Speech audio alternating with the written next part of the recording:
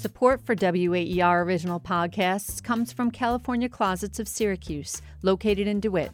California Closets can help you get your entire home organized with custom designed storage solutions for the home office, kitchen pantry, closets, and more. Online at californiaclosets.com. This November, audiences broke box office records on their return visit to Wakanda. Black Panther: Wakanda Forever built upon the impressive legacy of Ryan Coogler's original Black Panther and expanded the mythology of the powerful African nation. One of the reasons these entries into the massive Marvel Cinematic Universe have been so celebrated is the way Coogler and his creative team have woven various African traditions into the fictional, technologically advanced nation of Wakanda. Academic critics call this combination Afrofuturism. And while the concept has been around for years, the Black Panther films are bringing renewed attention to this aesthetic and political concept.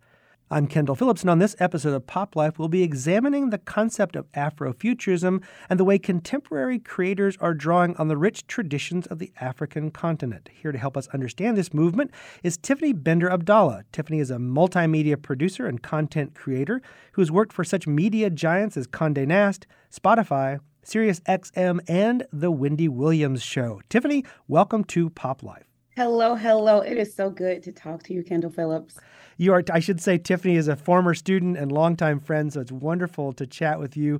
And what an exciting time with Black Panther: Wakanda Forever just came out, broke some records for November attendance. Now, have you seen Black Panther: Wakanda Forever? I have. I ran to the box office to be a part of like that first weekend number, and it was outstanding. So you liked it. How did you think it did? Because clearly, Coogler and his group had a pretty tough challenge to overcome. Do you think they pulled that off? I think they pulled it off. I think they pulled it off so beautifully, and it allowed for this incredible like secondary storyline outside of what we'll get into with Afrofuturism, which I think is how to deal with grief, right? Like I don't think I've ever seen grief dealt with so beautifully on screen. No, it's amazing because, the opening of the film, this is not spoiler for folks who haven't seen it. First of all, if you haven't seen it, why haven't you? Go out, see it audience, right now. go see it. But, you expected an opening that is reverential and about grief and mourning. And I half expected the typical action film would then leave that behind and run full flight into all the adventures and excitement. And there certainly is action and adventure in the film. But I was surprised that they kept that theme. It didn't just go away, which is a more honest portrayal of grief, I guess. 100%. And I think it taps into even deeper what we saw in the first one with the ancestral plane, right? Like it was a constant throughout the film. I think now audiences just had this like extra emotional tie because obviously we're fans of Chadwick outside of the film. And then he was absolutely our Black Panther within the film, right? And so it was a constant like threading all throughout. And it was so empowering to see how the lead characters were able to like take that love and that grief at the same time and really go on and fight. And it's interesting, as you talk about the ancestral plane, and that plays obviously a big role in this film as it did in the first Black Panther. But one of the things that struck me was this point of tension, at least it seemed to me in the Wakanda Forever, between this technologically advanced, very scientific approach, and clearly there's a lot of technology in Wakanda, and the tension with the traditions and the ancestral plane. And I won't spoil it for people, but there's a specific point of tension around one character who kind of wants to lean into the technology and doesn't really want to accept or be connected to those larger spiritual traditions of Wakanda, which struck me as very much kind of where Afrofuturism sits. I think that was a beautiful analysis of what was happening there. And if you saw the first one, you could guess who is this person that is struggling with technology and I think tradition. One of my favorite lines from the first film was when Winston Duke's character goes, a child that scoffs at tradition, right? Again, that was its own hero journey within the hero journey. I think we also were able to see, again, going back to the ancestral plane, how historically African Americans both held very, very tight to, tradition and ancestral lineage, or at least try to seek that out. And then fast forward wanting this future where there is no oppression, there is all of this freedom. And I think that this film was a great apex for that kind of story. Yeah, and it definitely did start with that first Black Panther. And I think you're right. I had not remembered that as clearly, but the seeds for this point of tension were laid there. So talk to me a little bit from your perspective, again, as a content creator. Talk about the impact of that first Black Panther film on the culture. To me, it seemed to be the moment that Marvel really moved beyond just being very successful to being really culturally important. Is that your sense as well? 1000%. And I took a few notes here, so don't think that I'm this much of a geek, but I am. And you know that, Kendall. But the first Black Panther opened with 1.2 billion in ticket sales. That was one of that set a precedent just standalone for, I think, the universe. Yeah. But also 100% for a Black director directing at this level, who comes from a neighborhood that looks like a neighborhood that I come from. Like, all of those things came together and really, really blew me away. And what I loved about what I can only hope the film and working on this series had done for Ryan is that he mentioned in this interview in Hot 97, where he talked about he traveled all across the continent, like, to really get a feel, and the authenticity is all throughout the film in both of them. But you could tell that he had done the groundwork and traveled and met so many fantastic people. And the takeaway was that we are so much alike within the diaspora, right? Like, he talked about how, like, on the continent, like, young men would stand outside as a show of, like, look how strong our tribe is. And, like, they would stand out in these beautiful garbs and just be chilling, like, on the block. You know what I mean? Like, and that felt familiar to where he was from. That is a thing, right? Across a lot of communities within the Black diaspora, where we just chill outside and we look good. And so to know that there's, like, these ties of our ancestry all throughout, and to see that displayed in such an authentic way in the film, for me as a aspiring filmmaker, as a content creator, as a producer, as a writer, I had never seen it done so well. I'm not going to lie. Like, a lot of the times these kind of films feel cheesy. They feel like the kente just feels like very inauthentic. I learned so much visually from the first film, and I was not disappointed for the second one. No, it's very impressive what Coogler and a really impressive team of a whole lot of folks were able to draw on so many different traditions, as you point out, from across the African continent, so many different histories, languages, aesthetics, weave them into every aspect of the film. So it's not just that Wakanda is in Africa, but it is the clothing, the worn, the visuals, the images, the use of animal imagery, even in the technology. It just seemed like a really impressive effort to draw on all those traditions and then weave them creatively into something that looks very African, but also looked very futuristic. Very African, very, very futuristic. I think, like, just some of the visuals just blew my brain in the way that, like, Back to the Future had, right? Like, I remember my brother, like, going wild for the Marty McFlys, like, and you feel that when you're walking into Shuri's lab. You feel that when you see some of the technology that the Black Panther and the Dora Milaje are using, like, and also, again, if you look at the Dora Milaje, they're still so ancestrally tied, right? Like, they're using these spears that, like, if you look at a lot of the traditional from maybe like Central and East Africa tribes, they use those kind of spears, right? But then, like, the spears did the coolest things that Shuri could come up with in the lab. And so, again, I think it was just so well done. No, so it's really has brought this conversation about Afrofuturism to the center, maybe back to the center of culture. And I feel like with Wakanda Forever back and drawing so many audiences in, people are back to talking about this. So for you, what does Afrofuturism mean? For the listeners who maybe have heard the term bandied about in the newspapers or in the trades, how would you describe Afrofuturism just to our average listener? Of course. For me, Afrofuturism is I would say a consciousness. I can't say it's a medium, it's a space. I think it's a consciousness that sometimes you have to live in a space of almost, delusion is the wrong word, but so far out there, again, where a lot of that oppression, that racism, it's an afterthought. And for me, again, it was a transformative consciousness, I'll say, to stumble into, especially going back myself to the continent and experiencing a lot of what I had always hoped freedom as a Black woman would feel like.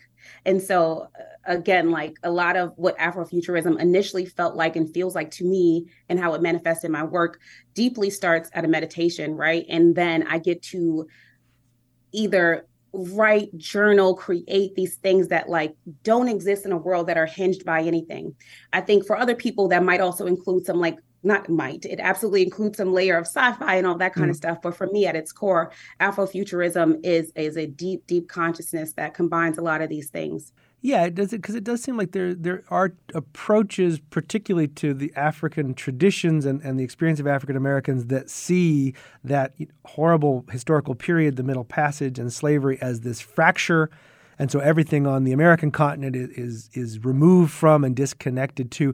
But there does seem to be a real power in, as you're saying, this kind of reconnecting, this consciousness of reconnecting to those African traditions, those African roots that go back thousands and thousands of years. Prior to Black Panther, or I guess in addition to Black Panther, are there other examples in pop culture that stand out for you as examples of that kind of Afrofuturist consciousness, optimism, engagement? 100%. I think another like action space that we can look most immediately at that also ties a very distinct time in history is Watchmen. No spoilers, but it's been out for a while, and shout out to Regina King. Watchmen opens with the Tulsa massacre, right? But then you just have these really cosmic conversations and dimensions to the storyline with Mr. Manhattan. That was one of my most favorite recent Afrofuturist, though again on HBO, I don't think that was the intent, but it did that for me. I'd also say Lovecraft Country was a very, very cool and like trippy show to like get into from the Afrofuturistic space that again is rooted in Black American history. No, and two really impressive. And interestingly, two series that only had those one seasons. I know Lovecraft Country, I think there was some plan or desire for there to be a second season. But it seemed as if, as I remember, the creator of Watchmen just sort of said, this is the story, this is it, I'm walking away. Because it did seem like there was a beautiful point made, and I did kind of wonder, and I guess this is also a concern for Marvel, if you keep recycling that consciousness, is there a point where it stops being genuine and maybe becomes commodity? Oh, that's a fascinating question. I think, unfortunately, all art becomes commodity at some point, right? But that's why, for me, Afrofuturism is a consciousness that manifests itself in these forms of art. Sometimes I might write, a poem that like nobody ever sees, that either comes from that meditative space that for me feels and looks like Afrofuturism, or maybe it's exactly about that, right? But I think that's the argument of all art. Yeah. No. So let's talk about you as a creator. And again, you've had a tremendous role with a lot of big companies, and you've produced some fairly successful YouTube content, especially with your aunties and glasses of wine, if I recall correctly. Can you talk about, I just feel like we have to talk about the Ask Auntie show. How are the aunties, I guess? Oh my God, the aunties are doing so well. They are demanding their own season 2. As they should. But also the best part about like taking a minute from, I think, that space is I'm now having a moment to breathe, because what is true of the YouTube, the content creator space, is that it is a constant, right? You got to feed the machine. And so to have some of those wins under my belt helped my confidence 100% as a creator. And so now I've been able to sit back and work on projects that, like, even if they don't get the million views, have legs for me and they mean something to me, and I feel very proud of. Not that I'm not proud of my aunties. The Auntie Show, for those who haven't seen it, Ask Auntie features two aunties and copious amounts of wine and great amounts of advice, and it is a brilliant show. But I can see how that requires a lot of energy and a certain lightness that maybe is not the only story you want to tell. So talk to me about Africa, visiting Africa, how that changed you, how that shifted your perspective as a creator. 100%. Like I mentioned, it was the first time that it's like a sigh, a relief that you just cannot explain. And I've talked to tons of friends who have since visited the continent for the first time, and none of us can quite put our finger on what it feels like, but to like land somewhere and everybody looks like you in the airport. And when you get to customs, though my passport's different and they're stamping it through immigration, they're telling me welcome home, and then you go and you visit Cape Coast and the slave castles and the door of no return. And you are just filled with, of course, this deep sense of sorrow, and to the point of Black Panther, grief, right? This unexplainable grief. You feel incredibly empowered that like there's more to my story Something I struggled with for a while is I'm from Harlem, New York. And, you know, we had the Harlem Renaissance and, you know, we had the Apollo, but I thought that the depths of my lineage as a Black person began and ended at slavery, you know, and to then go and I got married this December in Ghana. Congratulations. Thank you. Such a transformative experience, but, you know, I learned so much about who I could potentially be, you know, as a Black woman in this world. And even beyond that, like I could dream the big dreams and know that I had this now support that spanned across an entire continent. That allows me to just move a little bit differently in this world. Sure. It seems like an incredibly transformative experience. Were there particular cultural or aesthetic things that stood out to you that were part of that experience? Obviously, the experience itself was greater than any individual part, but were there particular places you went or things you saw or cultural traditions that you just connected with and said, yeah, that is really feeding my spirit or really connecting to me? 100%. I would say most revolutionary is rest. We come from this work culture and, you know, shout out to my husband. He's always like, sit down, relax, sit down, right? And then to like have that magnified, like during my bridal experience, especially, you know, again, I come from Harlem, New York, and the type of wedding I had was one I could not have even dreamed up. And to know that like I could be cared for in that way by an entire community of people. Yes, my community loves me in Harlem, but like there was this element of like extended community, family rooted in tradition, right? Like everything we did a part of this wedding down to the types of fabric I wore were from a specific tribe that my husband was from. And it had this kind of lineage, you know. That is something that was absolutely robbed from African Americans. And so to, again, have this whirlwind of a wedding, just so dense with tradition and knowledge. At every turn during the wedding, I was told to just lay down. You don't got to worry about nothing. And that is so foreign to so many, I know for sure, Black women, like just relax and to truly and thoroughly be taken care of. And I carry that with me constantly. I know that if I need a minute, all will be well. It will be okay. And if it's not okay, again, I have an entire community of people that stretches a continent that are that love me and will pour into me and make sure I'm okay. That is a different experience as a Black woman. No, I think that sounds like an amazing experience and really wonderful. I think in some ways maybe the real definition of home is the place where you can truly rest and truly feel safe and protected. And it's amazing that you were able to reconnect in that way. So I'm thinking about, you know, again, you as a creator now, returning to the United States, returning to the busy world of media production and thinking about your projects and the next projects. And I guess I'm also thinking about Ryan Coogler, you know, and I think one of the amazing things about Coogler's work is both his earlier work like Fruitvale Station and then certainly with the Black Panther is just the care he takes with these stories, whether it's a very real story as in Fruitvale Station or a fictional and yet no less important story in Black Panther. And so I'm wondering for you, what's it like to come back with this consciousness, this experience, this moment of rest, this moment of reconnection, and now bring that and try to think about how you infuse that into your work? Is that an exciting prospect? Is it a bit daunting? It is so exciting. Again, like I was saying with the content, it is something that is so constant. To have the confidence to take a minute is something, right? And then within that minute, the stuff you're able to develop and incubate, not under the pressure of your own thumb, right? Like I think a lot of my own anxiety as a content creator is self-induced, and that moment of rest, recharge, you got to get inspired, right? Like that is something else that going to Africa does for me. Like my eyes get stimulated by new things. I get new scents. I get to touch new fabrics, new feels, right? So that moment of rest, reconnection, and then to be re-inspired, I think we've seen that in the way his work is able to grow. I'm excited to see what he does outside of the Marvel universe. No, it's an amazing filmmaker, and certainly I've been impressed by what he's done in Marvel, but absolutely looking forward to seeing what he's doing beyond that.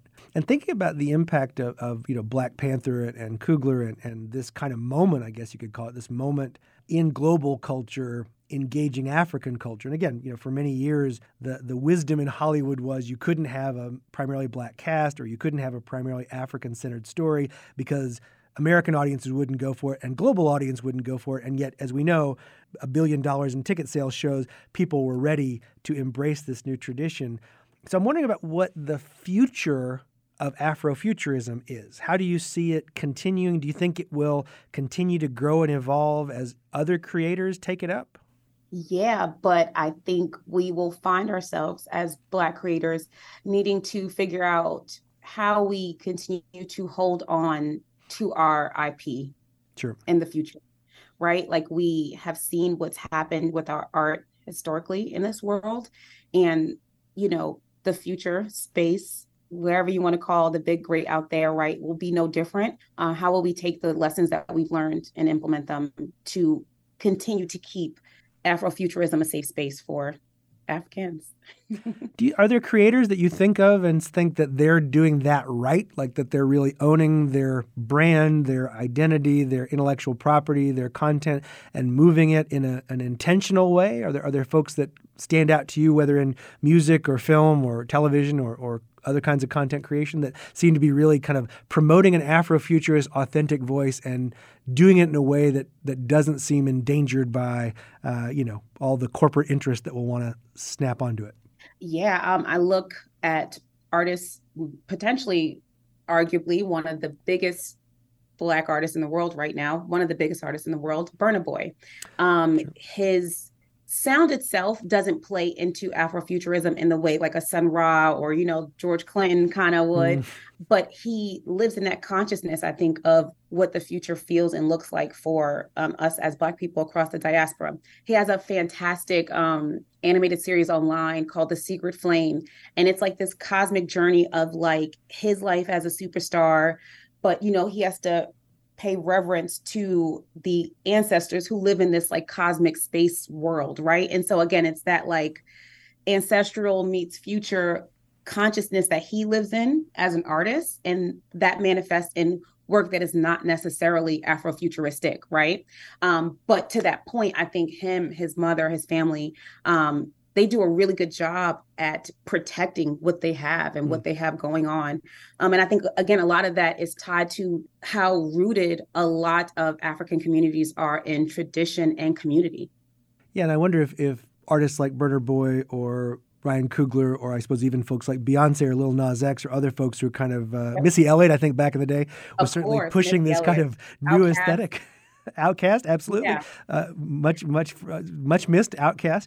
I'm wondering if they are having an impact. Do you have a sense that they're having an impact on the younger generations? Are younger, especially young Black folks and African Americans growing up in this country, are they looking at that and feeling more connected, more conscious, as you call it? I think so. There definitely feels like there's a renaissance happening across the diaspora for sure. I think most specifically when you mentioned Beyonce, she has a song called Find Your Way Back. And the video ties into a lot of that cosmic ancestral conversation. I don't think it's being heralded as Afrofuturism, but I do think to the point of Afrofuturism really being a state of consciousness, there's an awakening happening for sure. Yeah, it is interesting. It seems that Afrofuturism, which probably started more as you said, particularly science fiction, Delaney or Octavia Butler, or this particular Sun Ra as an example, has now kind of diffused into a kind of consciousness, as you say, a consciousness that hopefully is taking hold. Well, we've been thrilled that you've been here to take hold of us and explain Afrofuturism, and now we will move into pop life's most popular futuristic dimension. Tiffany, we have a little game we love to play with our guests called the Fast Five. So I'm going to ask you 5 questions with either or answers and ask you to follow your heart and pick them, and appropriate for our conversation today, they are all based on Black Panther. Are you ready, Tiffany? I'm ready to go. Question number 1 for you. Which Black Panther villain would you rather meet for a drink and chat? Would it be Killmonger or Namor? I got to go with Killmonger. I got some questions for him. I think it'd be a more lively conversation. Killmonger definitely has a point of view. He does. And I'm going to tell you something. I don't think that I completely disagree with his point of view. It's funny. I've had that conversation with other guests in the past. If Killmonger was slightly differently oriented, you probably would have made him the hero. But question number 2 for you, Tiffany. Who would you want designing your next outfit? Would it be Princess Shuri, the inventor of the Black Panther costume, or Riri Williams, inventor of the Iron Heart armor? Who do you want outfitting you? Loved my girl Riri. Gotta go with her. Got to go with it. I love it. She's very good with the paint job. For those who have watched Wakanda Forever, you'll see her. Question number 3 for you. Which of these songs from the films is more likely to be on your Spotify most listened to list? Is it Kendrick Lamar's All the Stars from the original Black Panther or Rihanna's Lift Me Up from the new Wakanda Forever? Love my girl Rihanna, but I am still listening to All the Stars today. They're both great songs. Pop Life is a tough life here for you. Question number 4 for you, Tiffany. Angela Bassett returns in all her majesty in Wakanda Forever as Queen Ramonda. Which of her earlier roles do you think was the most iconic? Was it her performance as Tina Turner in What's Love Got to Do With It, or as Stella Payne in 1998's How Stella Got Her Groove Back? Tina, all the way. I think an Oscar-nominated performance, so an excellent choice. Finally, question for number 5 for you, Tiffany.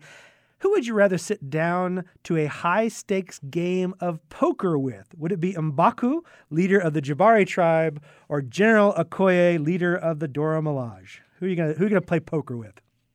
I'm gonna say M'Baku only because he's so hilarious. I don't think M'Baku could bluff. I just don't feel like he's got two. I think I would know immediately if he had a good hand or a bad hand. Tiffany, thank you for joining us and playing our game. So as always, like to end with our wonderful guests, asking them, what is in your pop life? What are the things you're binging, listening to, watching? What are you loving in pop culture these days?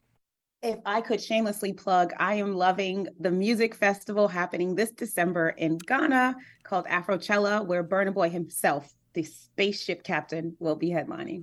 Outstanding. That's going to be December in Ghana. We look forward to that. That sounds very exciting. Anything else you're listening to, watching on TV, shows you're binging, content creators you're loving? Actually, I am into The Peripheral right now on Amazon. Speaking of Afrofuturism, it is scaring me from using my VR device right now, but a fantastic show. Wonderful recommendations, a fabulous conversation. Tiffany, thank you for joining us and sharing your perspective as a creator and critic of culture. And I'll say to our listeners, as we enter the season of Thanksgiving, I just want to say thanks on behalf of all the Pop Life staff for all our amazing loyal listeners. As always, if you have comments, questions, or suggestions for future episodes, reach out to us on social media. We are at Pop Life, WAER, on both Twitter and Instagram, and I will see you all later.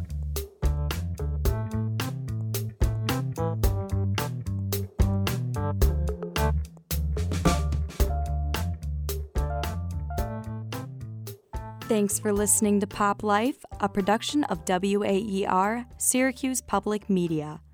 You can find archived episodes at waer.org, and don't forget to subscribe in Apple Podcasts, Spotify, or wherever you listen for automatic delivery of new episodes.